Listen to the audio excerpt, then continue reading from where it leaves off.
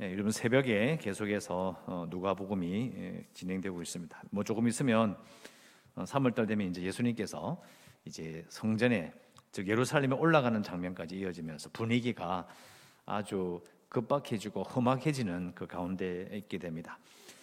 예루살렘에 도착하시기 전에 예수님께서 이 바리새인들에게 쭉 이런 말씀을 하셨는데요. 우리 성경 지식이 없어도 읽어보면 상당히 분위기가 험악하다는 걸 알 수 있습니다. 저도 어릴 때 성경 지식도 없으면서도 그 당시에 설교를 들을 때나 또 제가 개인적으로 읽으면서 한마디로 이거죠. 이 바리새인들이 정말 나쁜 놈들이다. 이런 생각을 했습니다. 누구나 느낄 수 있는 거예요. 그런데 우리가 그 시대에 살지 않기 때문에 우리가 바리새인들을 일방적으로 오해하거나 욕할 수 있습니다. 얼마나 쉬워요. 나쁜 놈들. 그러면 끝인데 뭐. 그럼 그 다음에는 바리새인들이 무슨 말을 하든지 말도 안 되는 이야기다 이거예요. 우리는 그렇게 생각합니다. 왜 그렇게 생각하느냐? 그렇게 생각하는 것이 쉬워요. 그냥 나쁜 놈들인데 무슨 말을 하든 안 돼. 이런 생각을 하는 게 우리가 속이 편해요. 그런데 그 당시에 이제 그 문화와 이 사람들이 왜 성경에 등장할까를 이렇게 공부하고 알아보면 우리가 바리새인들을 대하는 태도를 생각을 바꿔야 된다는 걸 알게 됩니다. 심지어는 예수님께 이렇게 말씀하셨거든요. 너희들아 바리새인보다 세인의 의보다 낫지 아니하면 너희들은 천국에 들어가지 못할 것이다. 다른 말로는 너희들이 바리새인보다 나으려면 한참 멀었다. 이렇게 말할 정도로 예수님도 인정하시는 바가 있습니다. 우리 이제 성경을 읽을 때마다 이제 그 옛날의 그 배경, 그러니까 그것이 기록될 때의 그 상황을 잘 살펴보면 성경에 나오는 모든 사건들과 언급은요, 정치적인 부분을 빼고는 말할 수 없습니다. 쉽게 생각해도 열왕기상 하나 보면요, 그 나라의 정치적인 문제거든요. 전쟁이 일어나고 심지어는 그 나라의 백성들의 이스라엘 나라들의 백성의 목숨이 달려있는 문제인데 그게 어떻게 아무런 상관이 없습니까? 살아가는 문제와 직결되는 그런 문제가 너무 많이 나와요. 예수님 시대도 마찬가지라는 거예요. 그래서 바리새인들을 보면 우리가 첫 번째 생각해야 될 게 뭐냐?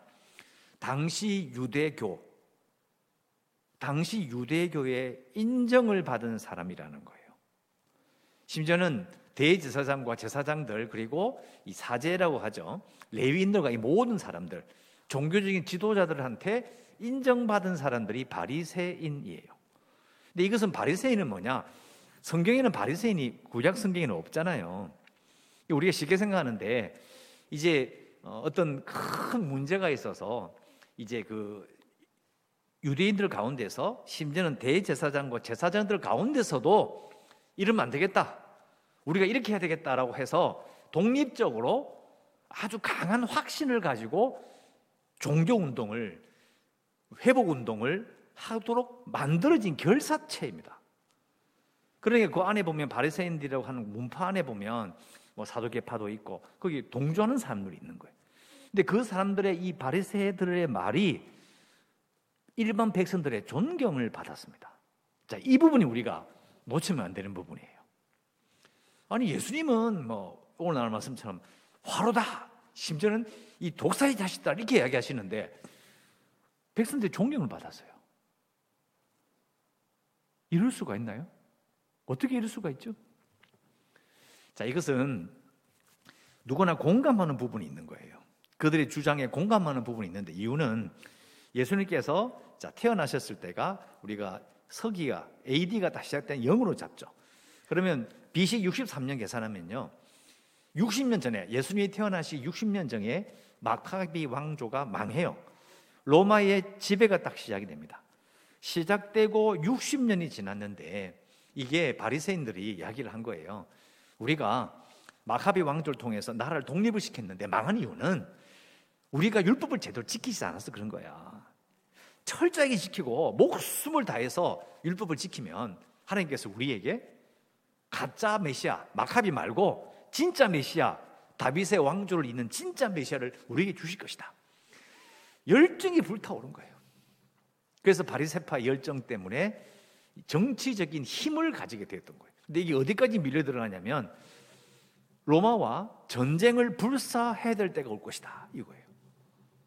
열심 당원들이죠. 그때 뭐 폭력을 행하고 그냥 이 로마 군대와 이렇게 산발적으로 폭력 사태를 일으키던 그 사람들하고는 차원이 달라요. 더 위험한 사람들인 거예요. 보세요. BC 60년도, 63년에 딱 끝났는데 예수님이 태어날 때까지 60년 정도 흘렀다라고 다 생각하고 예수님께서 오늘 이 나오는 누가복음 11장을 말씀하실 때는 30살이 넘었을 때니까 90년 정도 지났어요. 90년 정도 지났는데도요, 포기를 안 해요. 막 끌어오르는 거예요. 이 막 전쟁의 분위기가 목숨을 걸어서 이 나라를 세우고 하나님 나라를 세우겠다는 그 분위기를 이렇게 그런 느낌을 확 불러일으키는 사람들이 바로 바리새인들인 거예요. 그래서 예수님께서 예루살렘에 딱 들어가셔가지고요, 가까이 오사 여러분 보실 때에 중간에 이렇게 바로 갈릴리에서 이렇게 못 내려오거든요. 사마리아 땅에 있으니까 이렇게 둘러서 광야길로 돌아가지고 이렇게 해서 여리고에서 이렇게 올라와요. 올라오다가 이제 약간 경사지거든요. 올라오다 보면 산길을 오르다가 갑자기 푹 꺼진 길을 만나요. 그러면 저 밑에 예루살렘이 언덕이 이쪽에 산봉우리 같은 게 다 이렇게 보이는 거죠. 좁은 골짜기가 푹 쌓여 있는 거기에 폭 솟아 있는 이런 곳이 보이는 거예요. 그 예루살렘 성을 보시면서 예수님이 우셔요. 왜요? 바리새인들이 말하는 그 민족의 존경을 받고 대단한 지지를 받지만은 이대로 가면 분명히 망한다는 거예요. 그래서 오늘 예수님이 말씀하시는 거죠. 화로다. 너희들의 헌신이 화가 된다. 근데 이게 여러분, 우리는 바리새인들이 나쁜 놈이라 생각하고 이걸 읽으니까 그런가 보다 이런 생각하지만은 이건 도저히 그 당시 사람들은 이해할 수 없었던 거예요. 뭐가 화가 될 수가 있어요? 하나님의 이름을 외치지, 사람들이 다 지지하지, 들어보니까 뭐 말도 맞지. 아니 율법을 지키지 않는데 뭐가 잘못이야? 아무 문제 없잖아요. 근데 거기다 대놓고 예수님이 말씀하시는 거죠. 독사의 새끼들아, 이 뱀 새끼들아, 화로다. 우리가 이제 예수님 말씀을 우리가 깊이 생각해야 될 부분이 있죠. 약간 폭력적인 것 같은데 그렇다고 해서 굳이 그렇게까지 꾸짖을 만한 그런 내용인가? 그게 아니라는 거예요. 자, 오늘 말씀의 제목이 헌신의 끝이잖아요. 바리새인들만큼 헌신을 열심히 한 사람이 없어요. 그런데 그 헌신을 따라서 쭉 가다 보면 마지막에 뭐가 있느냐? 그게 화라는 거예요. 이렇게 헌신하면 끝이 화다. 헌신한다고 끝나는 것이 아니라 그 끝을 생각해 봐야 되는 거예요. 이제 우리는 헌신하지 못하고 헌신도 하기 힘든데 내가 헌신하겠나? 내 몸을 드리겠나? 나 못 드린다. 하나님이 일을 하고 뭔가 하려면 나를 드려야 되는데 나는 믿음도 작고 못하는데 저 헌신하는 사람들 봐라. 대단하다. 저런 사람도 부럽다. 존경스럽다. 뭐 이런 말을 하죠. 그런데 이제는 헌신을 하느냐 못하느냐 문제가 아니고 이제는 바리새인들에게 말씀하신 예수님의 뜻을 잘 생각해 보면 그 헌신의 끝이 뭐냐는 거예요. 자, 누가복음을 이제 예수님께서 광야 시험을 거치고 나와서 하나님 나라의 복음을 전하면서 본격적으로 전도를 딱 시작하시는데요. 시작하시면서 말씀하신 게 하나님 나라예요. 근데 말만 한 게 아니고요. 진짜 하나님 나라를 보여주셨죠. 바리새인들이 그렇게 정죄하고 싫어하는 죄인들과 병드는 자들을 다 모아서 같이 식사해버렸어요. 그 당시 종교 지도자가, 존경받는 자가 죄인들과 함께 식사한다? 있을 수가 없는 일이에요. 근데 그 죄인들과 함께 식사함으로 말미암아 하나님 나라가 뭐인지를 보여주셨어요. 심지어는 병든자와 귀신 들린 자까지도 치유하셔서 옆에 두셨어요.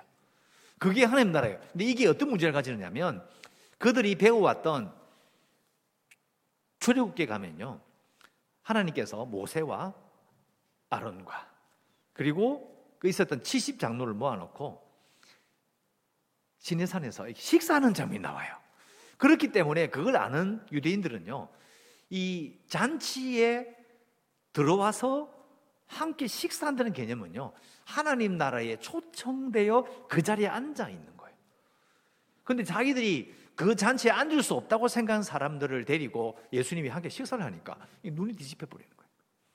있을 수가 없는 일이라는 거예요. 하나님 나라 잔치 아니다라는 거예요. 그런데 결국 그게 무슨 말이에요? 하나님 나라를 외치는 예수님을 대적함으로 심지어는 죽여버리겠다고 생각하는 거죠. 결국은 예수님을 대적하는 것은 하나님을 대적하는 거예요.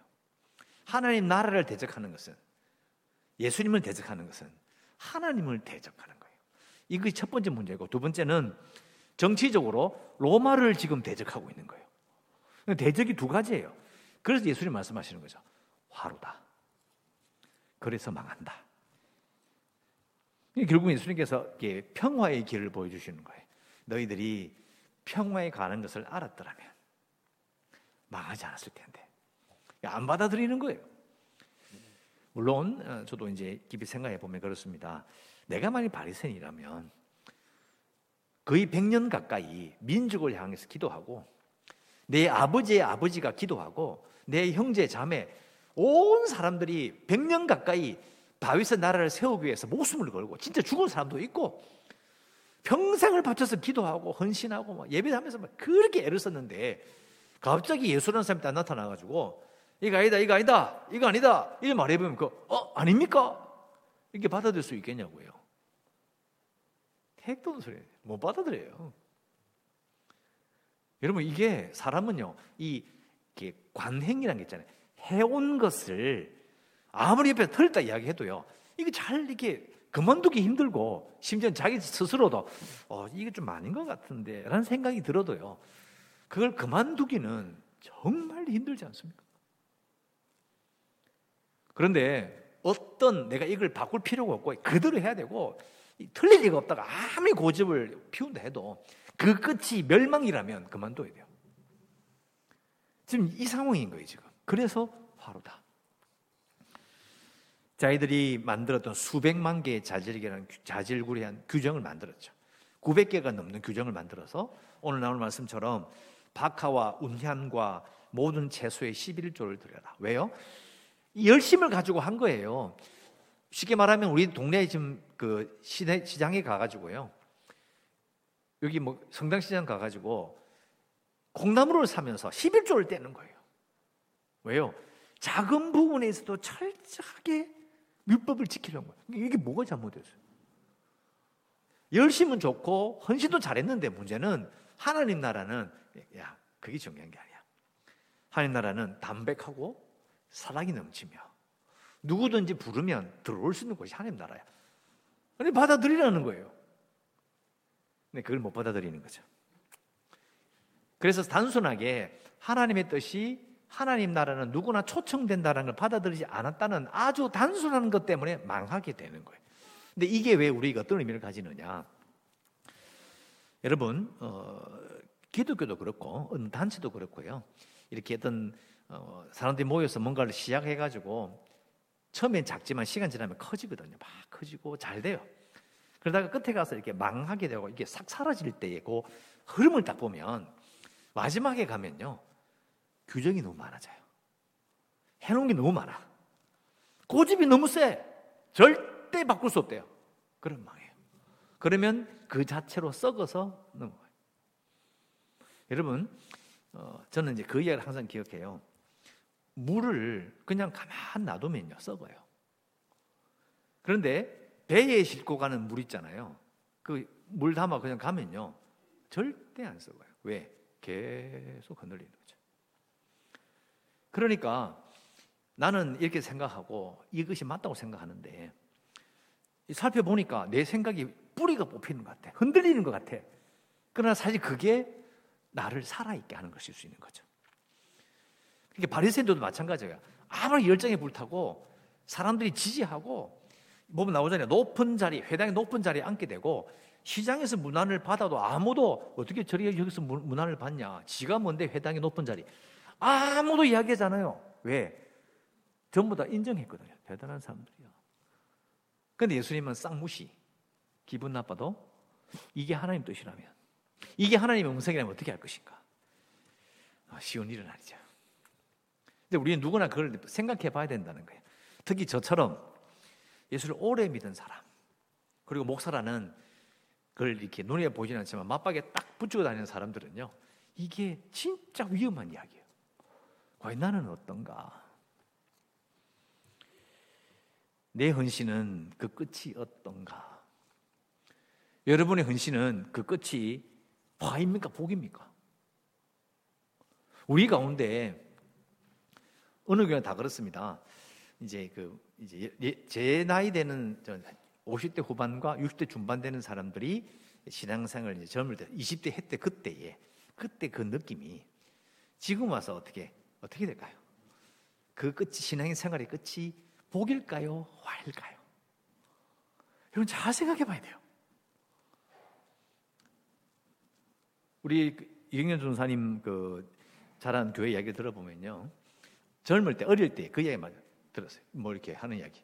교회에서 기도하고 할 때면요, 밑에서 위로 1m를 방방 뛰어야 된대. 그래야 은혜 받은 사람이 인정해 준대요. 그때 방방 뛰고 은혜 받은 난리친 사람들 물어보면 지금 생각하는 사람들 거의 없대. 그게 헌신의 끝인가요? 그게 신앙생활의 끝이에요. 그렇게 하면 안 되는 거예요. 끝을 생각해야 돼. 내가 이렇게 가면 이게 맞는 건가? 저 끝에 뭐가 있을 건가? 결국은 그 끝이 바리새인들이 주장한 그 끝처럼 예루살렘이 완전히 파괴되는 그 파국을 맞이하지 않기 위해서는 예수님과 같이 수용하고 받아들이고 사랑하고 그 잔치에 참여하고자 하는 그런 마음으로 살아야 되는 거예요. 여러분, 아까 말씀드린 이제 결론을 냅니다. 아까 말씀드린 것처럼 열심히 하다 보면 자기도 모르게 바리새인들처럼 될 수 있어요. 자, 나쁜 마음으로 하는 게 아니에요. 좋은 마음으로 시작하는데, 그런데 그 끝이 하나님이 원하시고 예수님이 보여주셨던 그 하나님 나라가 아닌 거예요. 그러면 거둬들여야지. 수십 년을 했더라도 치워버려야지. 야, 정말 내가 60년, 70년 동안 이게 단절하고 열심히 했는데 아니라면 어떻게 할 거예요? 근데 그걸 포기하고 다시 하나님 나라를 바라볼 만한 그런 가치가 하나님 나라인지를 받아들인 자는 이전 것을 버리고 무슨 소리 하나? 내가 한 이게 최고야. 이런 마음을 가지면 못 바꿉니다. 그리고 이거는 우리가 어떤 프로그램을 통해서 할 수 있는 이야기가 아니고요. 이 기준으로 하나님께서는 우리에게 심판하실 겁니다.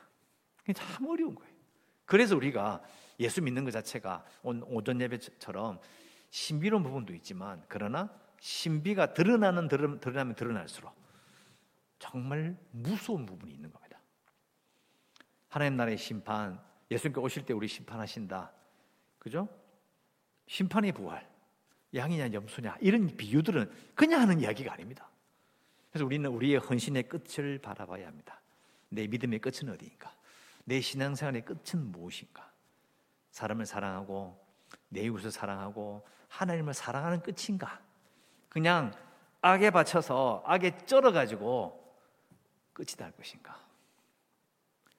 여러분, 예루살렘이 예수님이 승천하신 뒤에 40년쯤 지나서, 정확히 말하면 36년, 내전이 일어나게 따지면 37년, 5년 정도 지나고 나서 이제 막 전쟁이 일어나면서 그 좁은 산, 그 팔레스타인의 그 얼마 안 되는 땅이 완전히 파괴가 돼요. 그 산도 그 나무도 몇 개 없는데 그 나무가 전부 다 잘려가지고 전부 다 불태워져 파괴. 아무것도 없어요. 완전 민둥산이 될 정도였어요. 그것이 그들의 헌신의 끝인 겁니다. 우리가 그렇게 되지 않기를. 그래서 하나님 나라의 잔치, 그 하나님 나라의 따뜻함과 기쁨으로 우리가 초점을 맞춰서 가야 됩니다.